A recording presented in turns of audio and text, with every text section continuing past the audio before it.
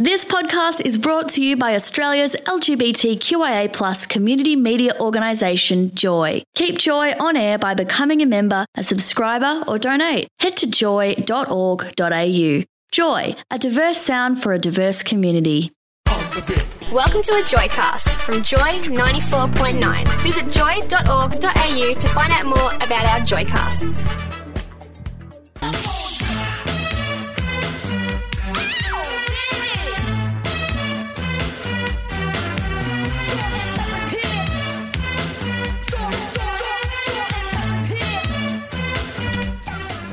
Good evening. It is 4 minutes past 7 here on Joy 94.9. This is Serena. I'm joined by Matt Sholton. Good evening, sir. Good evening, Serena. Oh, how are you, love? I'm good. We should probably declare that Matt and I are the very best of friends, and Matt is filling in tonight for Pete Dillon, who is away again.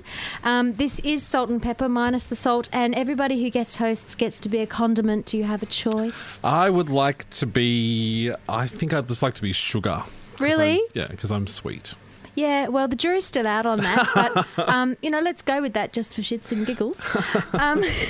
Thank you for joining us. There's a method to my madness in inviting you in tonight, in that we're talking about gay storytellers, and you're a director and you're a writer, and again, in the spirit of being transparent, you and I are working on a show together with La Noni.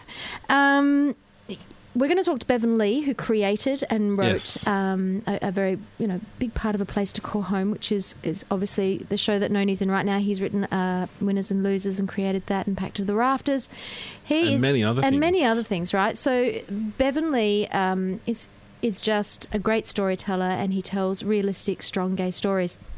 You work in the theatre space mostly, so we're going to chat with you about how you see story and the way it's represented in the media, and then that speaks to another conversation we're having tonight with an opinion writer called David McDonald, who's a lecturer of criminology over at the Uni of Melbourne. He posted an article, really just an opinion piece about Howard Sattler and his interview with the PM about her allegedly having a partner that is of the homosexual faith. I think interview is a strong word to use there, Serena. I would probably call it something else, but okay. I don't know. Well, we can debate about that later, and then we can not talk to each other on the way home in the cab. But situation normal. We are going to talk to David about the commentary that he made, which picked up on something that I was getting a bit cross about, which is the media latched onto the idea of being called homosexual as an insult, and that it's something to be ashamed of. Yes. So I think, yes, Howard Sattler, he's in his own league there in terms of what's appropriate and what isn't. Mm-hmm. The media in Australia is far more culpable, in my opinion. So we're going to talk to Dave McDonald about that. Look forward to it. And then we're chatting to a really great friend of the Salt and Pepper family, is a wonderful man called Greg Adkins, who... long-term member and board member of Joy 94.9, and he's also the president of the South Yarra ALP. So he's going to chat through some of the shenanigans that are going on behind the scenes at the moment, because I can't help but think that Sattler had his strings pulled, and that there is something of a little witch hunt at the moment. People are commenting about her boobs in Parliament, which we don't see. I just find the whole political discourse going on right now to be so reductive and so disinteresting, and just focused on purely on the way people look, or a perception about their personality, or that doesn't actually connect to the reality of what the achievements have been of the government, good or bad, whatever you think about them. Let's talk about those things. And where their policies are. Yeah, and let's focus on that, and let's also focus on what the policies and the plans are for the alternative government, rather than having all of this, personality-driven, looks-driven conversation. It just seems completely and utterly a waste of time. Well, it certainly is, and it's misleading in the lead up to the election. And what you've touched on, Matt, is that Tony Abbott is yet to declare a coalition government policy platform, what it is they intend to do. I mean, we can assume he's going to strip the gays of all their rights. We know that's a given. what else he plans to do, I don't know. Well, I think that's a problem. I think it's a real problem. And, we'd like to hear from you more if you have questions for Matt or Bevan Lee, who's joining us on the line shortly. You can send us an SMS on 0427 Joy 949. There is a landline you can call, which is 1300 Joy 949. You will be answered by the lovely Scottish Gordon. And you can send us an email onair@joy.org.au or flick us a little Twitter it's a tweet on Salt and Pepper Joy. Thanks for listening to a Joycast from Joy 94.9. Okay, Matt, I want to talk to you about Mr. Bevan Lee. Go ahead. Look, best known for creating TV dramas such as A Place to Call Home, Packed to the Rafters and Winners and Losers. He's actually in the past been nominated as a very influential gay man in, that top 20, that 25 that comes out. He's known for his creation of realistic gay and lesbian stories that kind of really resonate with the audiences. And we've been talking about gay storytelling earlier this evening. And, within A Place to Call Home, which is on Sunday nights with our beloved Noni, there is a gay character in there called James Bly. That's right. So Bevan is kind enough to join us tonight. We have him on the phone right now. Thanks for joining us, Bevan. How are you? I'm fine, thank you. Look, thank you for giving us your time. Look, walk us through, you've got this amazing career. I can't really capture it in a short bio. When did you start out? You started out writing for Home and Away, is that right? No, I started out in 79. I came across some births to be an actor, and, as an actor I made a great writer, so I chose to write instead.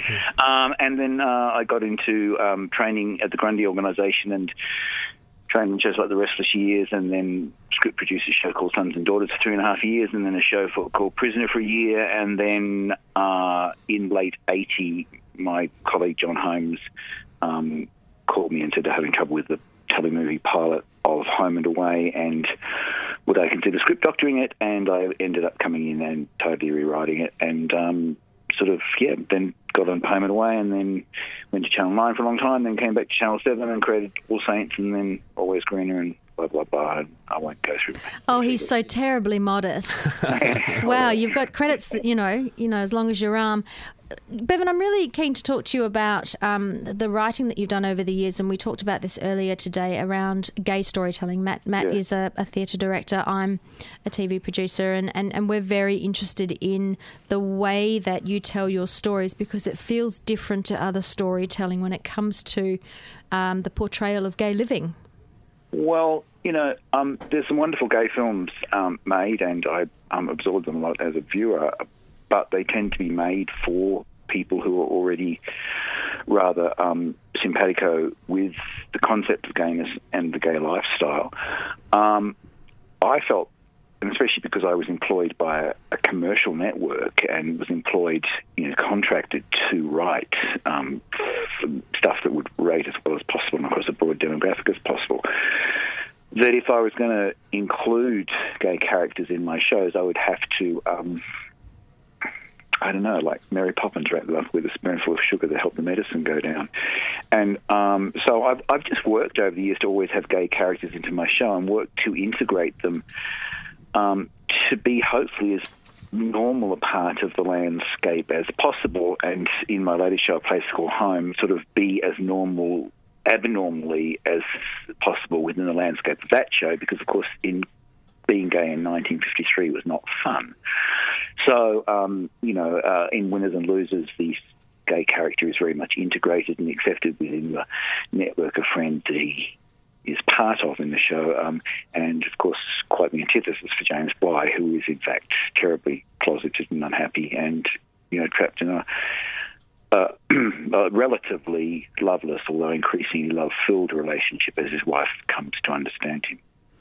Look, it's very interesting the way you tell your stories, because I think, there are other storytellers out there that revert to cliched storytelling. And what I love about A Place to Call Home, for instance, is that you're touching on issues of bigotry and his, the characters struggle with his sexuality and the integration of that. And some of those issues, a lot of that's still relevant today.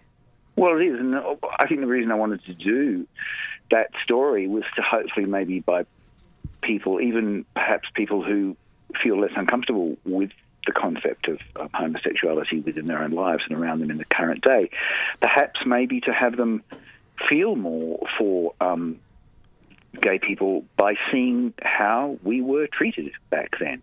And, it was illegal, and certain physical acts could lead to you being sent to jail, and certainly the truth of who you were could put you in a position very strongly to be blackmailed. Many poor women were dragged into these sort of like sterile, loveless marriages with men who were simply using them as a blind to the world, and usually lying and deceiving the woman to use them as a blind to the world. They'd often tie themselves to women who were just happy to find a husband. And because sexual knowledge was less back then, these poor women would be doomed to a second-rate sex life, often being made to feel the guilty party themselves for the rather desultory sex life that they had, with a husband who just basically would go through the motions to continue the charade. So I hope that maybe by telling that story, and it does become pretty dark as we move further and further towards the end of the first season, that people hopefully might go, well, those poor devils had a pretty rough trot of it over the years. Have you encountered much criticism in the portrayal of James Bligh in his story? Actually, none at all. No, there's been no feedback other than people seemingly to enjoy the story. I think it's because it's told with such truth. And, the thing with James, too, is, he's in this really difficult situation, as a lot of those men were, because they sort of loved the women who they lured into these sort of deceits, these deceitful marriages. And so, I think that people can tell that James actually does love Olivia. He interestingly initially loved her because she reminded him of her brother, who he was actually in love with. But increasingly, as the show goes on, and they do conceive a child together, he makes more and more of an effort to try and make the marriage work, even as he becomes, in the next number of episodes, attracted to a figure from his past with whom he sort of like as a teenager played the sort of the old "you show me yours, I'll show you mine" style of teenage experimentation. I didn't want to just do a cliched story of this tortured person who, was... I find it really interesting that James does love her. He just can't give her what she requires. Yeah, Bevan, it's Matt here. I think it's a really fabulous show, and I think one of the reasons it works so well is because you do right from the heart, that it's really clear that everybody is responding to what's happening and that their hearts are really connected to the whole story, and that there's a lot of fear that's within the way of telling the story as well, which is just, fascinating, but still... that sort of thing can still happen, and it's still part of the problem. It was I'm passionate about all the stories. I'm passionate about the whole show, but that particular story, I could go on about all the storylines, because I, as a writer, sort of find it difficult.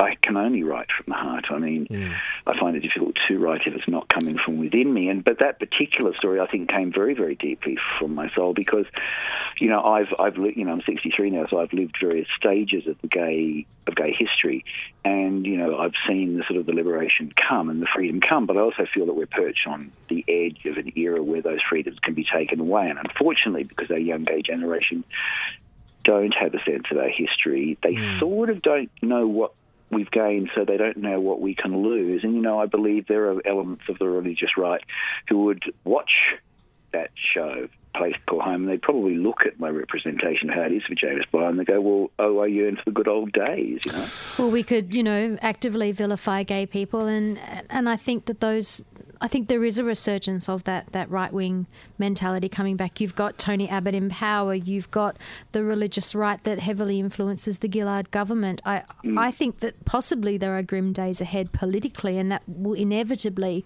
trickle down and perhaps shock you and I and Matt a bit less than the younger generation, and that's not to patronise them, but it's just to say, you know what, things are actually pretty good, but it might not always be that way.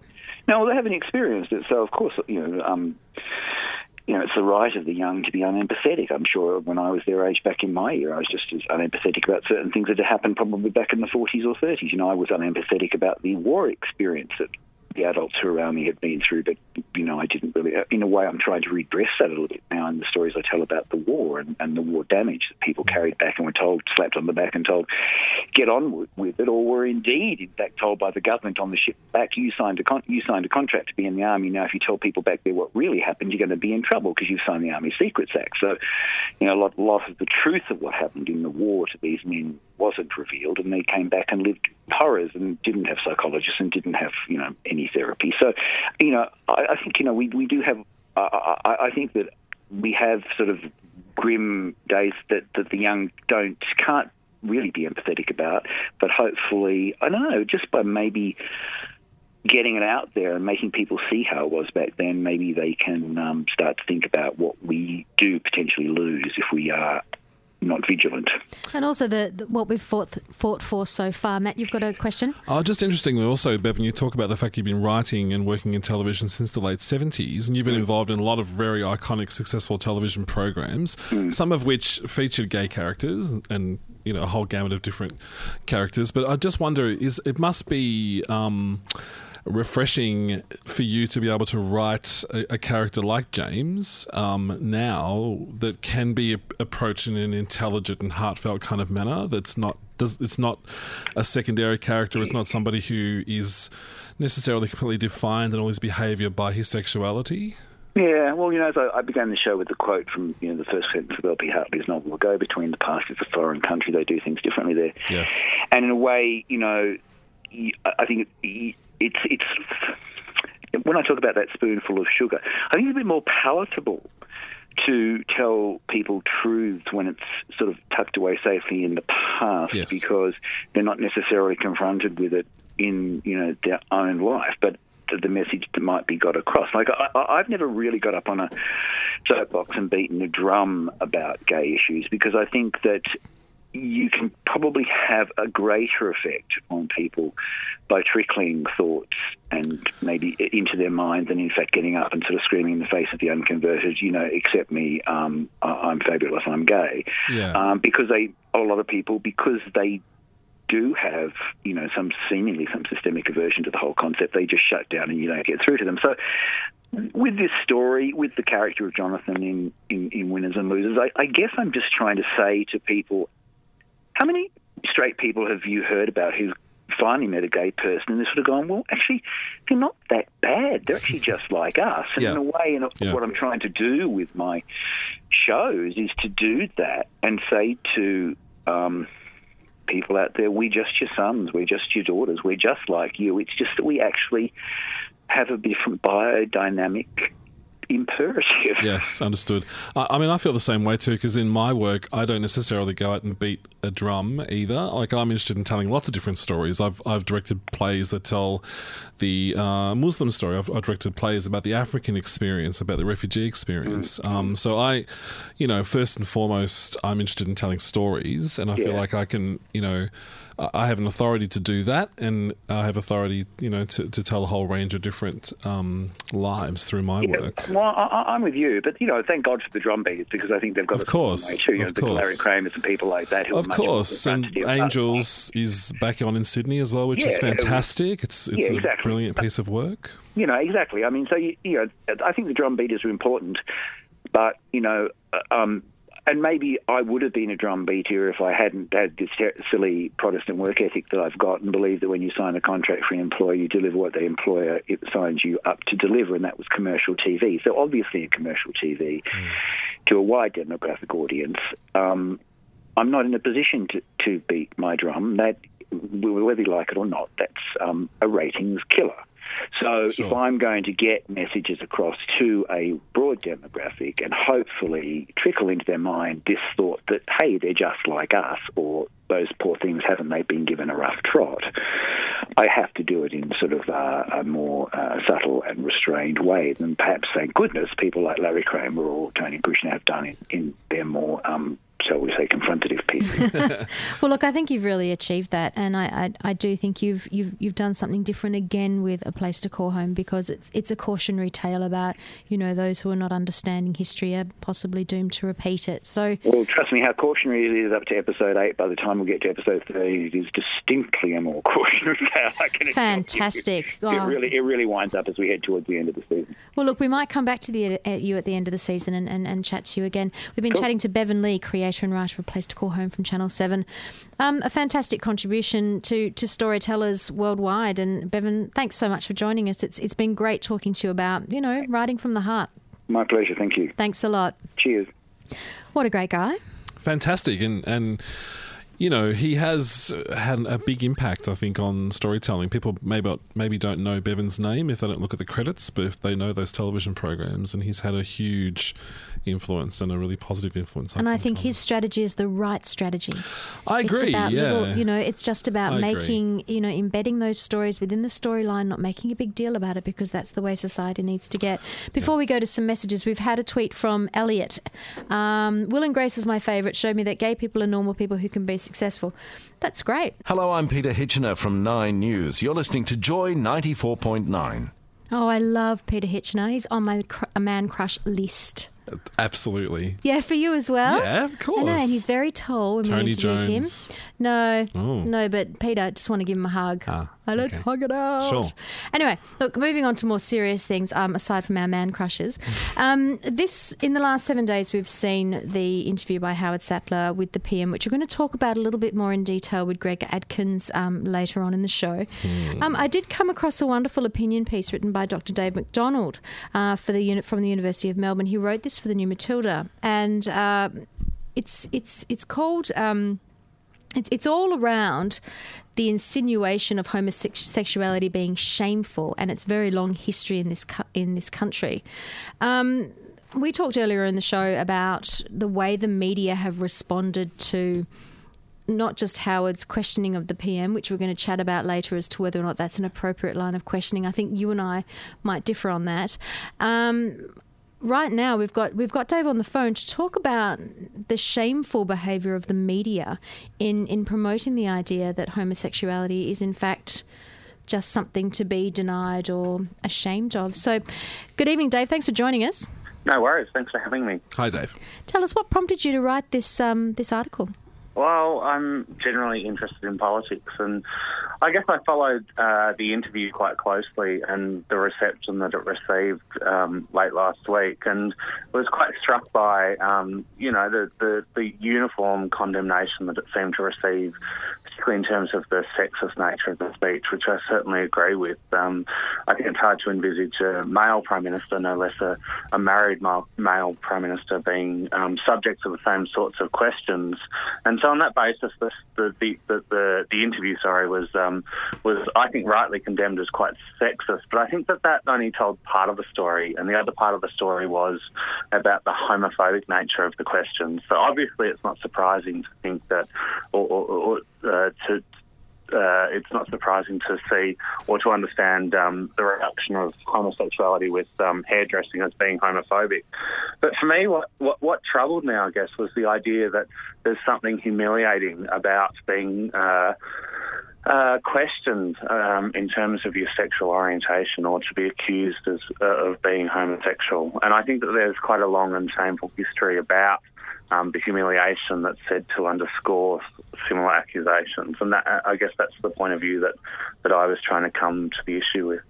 Well, I think you touched on something very important, I think, in terms of what's the broader code of conduct for the media in Australia and probably worldwide if this goes further than it probably should. It speaks to me about the code of conduct that as media makers we have an obligation to not really engage in this type of commentary, and it seems like every major publication picked it up and ran with it and just completely missed the fact that they promoted the idea that, it's something to be ashamed of. And I think Julia promoted that as well. I'm not sure I entirely agree with you in the sense that, firstly, I'm not sure if it's the role or the onus is on media here.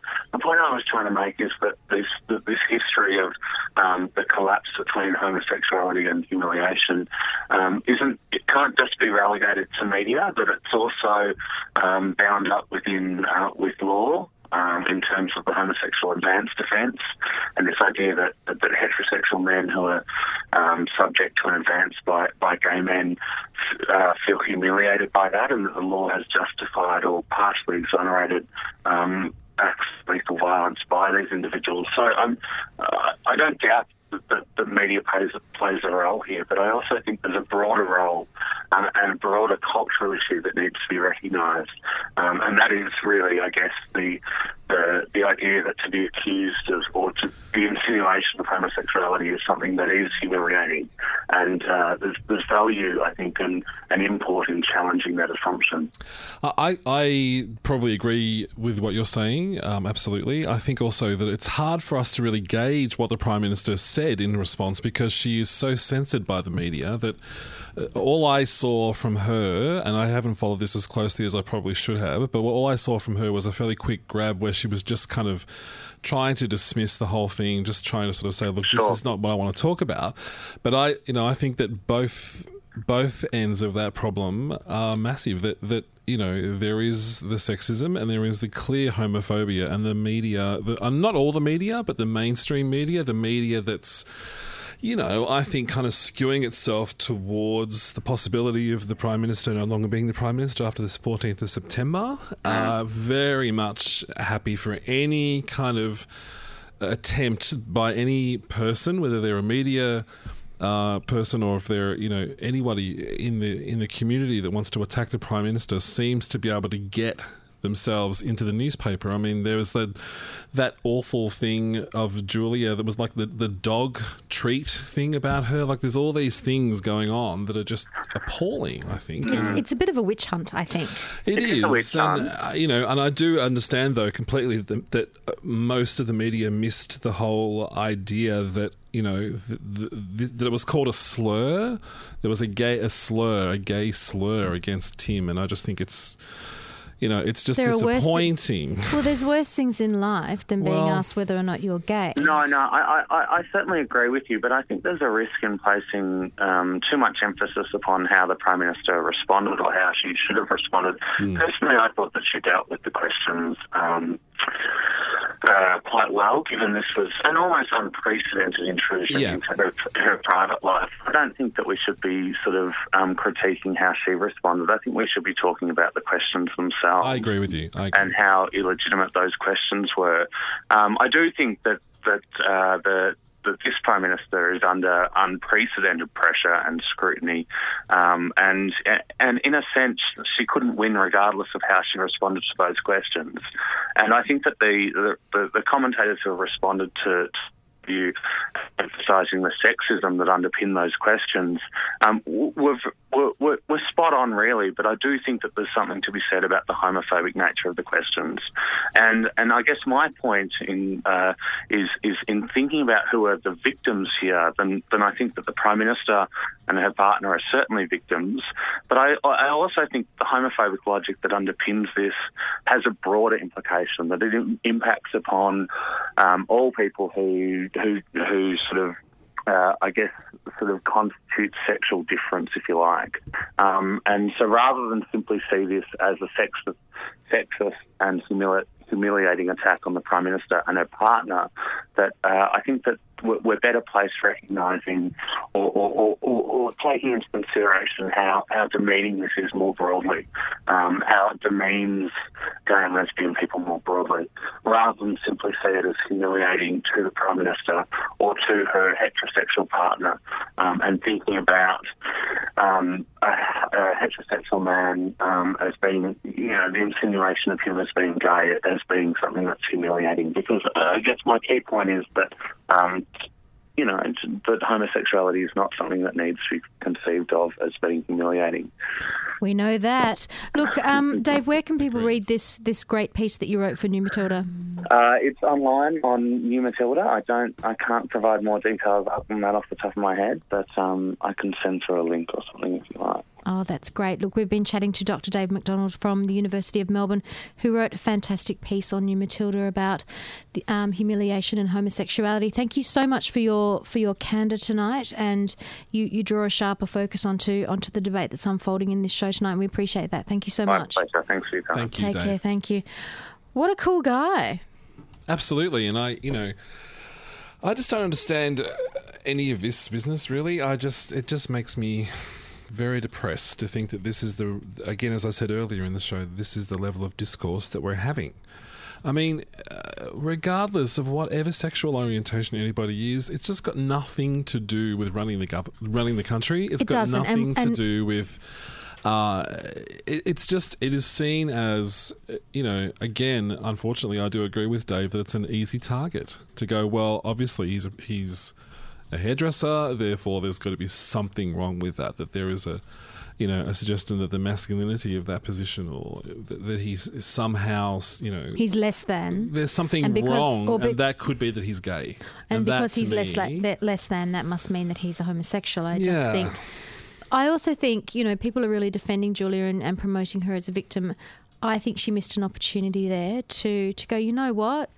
She put him on notice, and that's great. Mm-hmm. But I also think she had an opportunity to reframe it, to kind of own it a bit differently. And, if he was gay, Howard, there are worse things in life than being gay. I think that's all she had to say. I understand that, Serena, absolutely. I just think also that she's probably so completely taken aback by such a ridiculous question, and she is under a lot of pressure, and she is only human. I think people forget that as well. But she's also paid a tremendous amount of money to run the country and tolerate that pressure.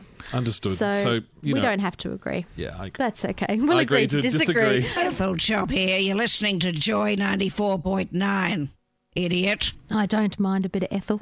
I love Ethel. Do you? My partner actually thinks she's hilarious. So really? He does. Oh, gosh. We should probably say hello to the lovely Shane. Are we allowed to do a little We can do cheerio? A shout-out. Do you want to say hello to your love? I would like to say hello to Shane. Hi, Shane. Hi, Shane. And you've just celebrated 10 years together as... We have. In Let's just tell everybody. Yeah, well, Yeah, he's beautiful and amazing. He is a beautiful and an incredibly amazing creature. We are coming up to 13 minutes to 8. You're on Joy 94.9. We would love to hear from you. You can send us an SMS on 0427 Joy 949. You can ring the lovely Gordon on 1300 Joy 949. Send us an email on air at joy.org.au. You can flick us a little tweet, salt and pepper joy. Well, I just want to change gears a bit now. I want to play the audio of Sattler interviewing Gillard, and then we're going to chat to Greg Adkins. Okay, so let's play that audio first, play that funky music, and then we'll come back and chat. Something funky. Myths, rumours, snide jokes and innuendos. You've been the butt of them many times. Well, I think that's probably right. We've certainly seen that this week. Can I test a few out? In what way? Tim's gay. Well, no, that's not me saying it, that's a myth. Well, that's absurd. Yeah, but you hear it. He must be gay. He's a hairdresser. Oh, well, isn't that... You've heard it. But, it's not me saying it, it's what people... Well, I mean, Howard, I don't know whether every silly thing that gets said is going to be repeated to me now. No. But to all the hairdressers out there, including the men who are listening, I don't think in life one can actually look at a whole profession full of different human beings and say, gee, we know something about every one of those human beings. I mean, it's absurd. Isn't it? You can confirm that he's not. Oh, Howard, don't be ridiculous, of course not. In a heterosexual relationship, that's all I'm asking. Well, Howard, you and I have just talked about that, so now that is bordering. Howard, I wanted to get rid of it. Let me just bring you back to earth.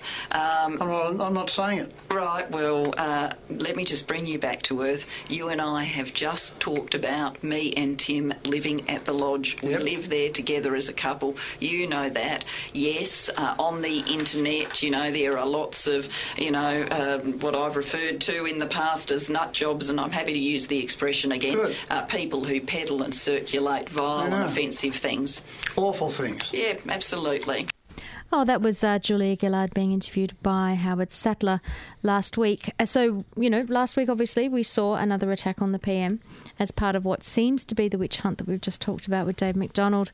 Joining us to talk through the implications of this is our long-term friend of Salt and Pepper, Greg Adkins, who's a journalist, a long-time member, broadcaster and current board member of Joy 94.9. He's also a former ministerial advisor and president of the South Yarra branch of the ALP. He's a dyed-in-the-wool Labor man. Greg, thanks for joining us. Is this a PR nightmare for the PM? Do you know what? I take all that off from what you told them about me and put on my journalist hat. I'm a member of the MEAA and I'm a little bit disgusted by people like Howard Sattler. And then on Sunday, Piers Ackerman and their behaviour in talking about the Prime Minister's relationship as being a lie. That's basically what she had to defend, was the accusation that she was living a lie with her relationship. What, because he's allegedly a homosexual? Yeah, exactly right. They were implying that if he's gay, then you're living a lie. It's that dual liar stuff come all over again. It's the link right back to all that stuff the Liberal Party connections have been putting about her being a liar and witch burn her and all that sexist trap that's been going on for the last few years. Do you believe that this is that the Howard Sattlers of the world and the Alan Joneses of the world, do you believe that there's a bigger plan here at a media level to topple her? The media level toppling of Gillard's coming by the lack of oxygen around what they're doing. I mean, all this furor about leadership. No one in the Labor Party has been pushing a leadership. Rudd lost out a few months ago, and there's no hint that he's going to run again. It's about accusations that there might be a push on the leadership, and then the media reporting about the accusations that they've actually created. It's the classic snake eating its tail, and it's the media loop. Where in that is management of places like Fairfax? That's the question. How involved are they? If you look at Murdoch, how involved are they in allowing that freedom for their journalists to not check facts or to run a line that hasn't been passed through sources and confirmed as being true? Well, I want to pick up on that with you. We've just been chatting to Dave McDonald, who wrote a really interesting piece around, the idea that being asked if your partner is gay, that it was, somehow humiliating and shameful. It opens up a broader dialogue around, whether or not these questions are okay, for one, and they clearly aren't. And secondly, what does it mean when those sorts of questions are thrown out as though they're an insult? And what's the media's culpability in picking that up and running with it and promoting it as dogma? Well, first things first, you've got to say that a victim is never to blame. In this case, Julia's been doubly victimised. It's a sexist comment implying that her husband's gay or partner's gay, and therefore she's living in a lie. And the second one is the slur on using an attribute that people have. Some hairdressers are gay, but they're saying all hairdressers will be gay if they're a hairdresser because of that fact they're hairdressers. So it's a double slur. Victims are never to blame. And Dave McDonald, your caller before, talked about the homophobia underpinning. And how can people in this day and age allow a discussion like this and not then talk about the underlying homophobia? Because Dave McDonald's one of the few people that's come out and talked about the homophobia behind Sattler's points of view. So, I mean, there's much discussion about the wellness of Howard Sattler because we know that he has Parkinson's, and Parkinson's has some cognitive deficits that go along with it. People are saying that he's not culpable. Others are saying that he is. He's prefaced those questions. I'm playing devil's advocate here. He's prefaced those questions saying, I'm asking this question based on blah, blah, blah, constituents or people ringing in. Was it still inappropriate for him to pursue that line of questioning with the Prime Minister? The moment she pulled him up on it the first time, that was the line, and he crossed it again, and he crossed it again. He continued to cross it. And even, in fact, when he's questioned a few days later after Fairfax, through the 6PR management, sacked him, he then continued to question it. In fact, his mates now have a Facebook page called Bring Back Howard Sattler. Yeah, of course they do. That's the boys' club. But that's the thing. I think absolutely there was a line, and he crossed it, and he kept going and going there. And to say things like, "Well, people want to know," people have said this to me. It's a really old and tried way of just putting falsehoods and stories out there when he didn't just step up and say, well, I want to ask this question, because that's actually really what was going on. And clearly post this, by not apologising, by not taking responsibility for it, he's clearly, culpable for that. And this is the link back to the Liberal Party's campaign, because on the leadership, they've been saying people have said this to me, but never naming the people. Yep. And then they go back and whip it around, and then they have a conversation, and they flush out over the weekend two backbenchers that were always Rudd supporters, and they became the faceless people that were saying what the media had previously said people were saying to them. Because I feel like a lot of this information is now out there being planted. This is one of the dirtiest campaigns we've seen at an election level in a really long time. And of course, the problem is then that people start to believe this stuff, that people start to take this on board as fact. They start to believe that this is the actual reality, because, people do still trust media to present facts, strangely. Well, if you look at the English Conservative Party's campaign in the election that saw the change of government there, and you look at the attempt that tried to get the Republicans into the power in America, some of these campaign strategies are identical. And I'd put it to you, it's maybe more than coincidence that some of the Liberal Party people were involved in both those campaigns. Yes. And they're back here in Australia driving campaign strategy. Yes. Watch this space. Hey, Greg Atkins, President of the South Yarra branch of the ALP, and journo and fond friend and member of Joy 94.9. Thank you so much for joining us tonight. We appreciated your wisdom on this from journo and political perspectives. Take care. Bye. It's 4 minutes to 8. We're just about to wrap up and make way for Lefty Pinkos. You can find more Joycasts and show blogs. Go to joy.org.au. Matt Sheldon, it's time to go. Already? It's gone so fast. I know. What's happened? Look, we just had far too much fun. We need to thank Bevan Lee for his wisdom as a gay storyteller, and is just a generally good guy, for joining us tonight. Dave McDonald from the U of Melbourne. Greg Adkins, just an absolute favourite of our show. And yourself for co-hosting. Thank you so much. My pleasure. I've had a really good time. And we had the very gorgeous Matt Thompson managing our social media tonight. You have three Matts in this room. An absolute star. And then we have Matt Knock, who's singing along. He's lip-syncing right now. And it's the only time I see him smile is when we play this song. So we're creeping up to 8 p.m. Have a great week. We'll see you next week for Salt and Pepper's final show ever. Good night. Good night. Sky rockets in flight. Afternoon delight. Afternoon delight. Joy 94.9 is a GLBTIQ community radio station in Melbourne, Australia. Support Joy 94.9 by becoming a member at joy.org.au. Thanks for listening to another Joy podcast, brought to you by Australia's LGBTQIA+ community media organisation, Joy. Help us keep Joy on air. Head to joy.org.au. Joy, a diverse sound for a diverse community.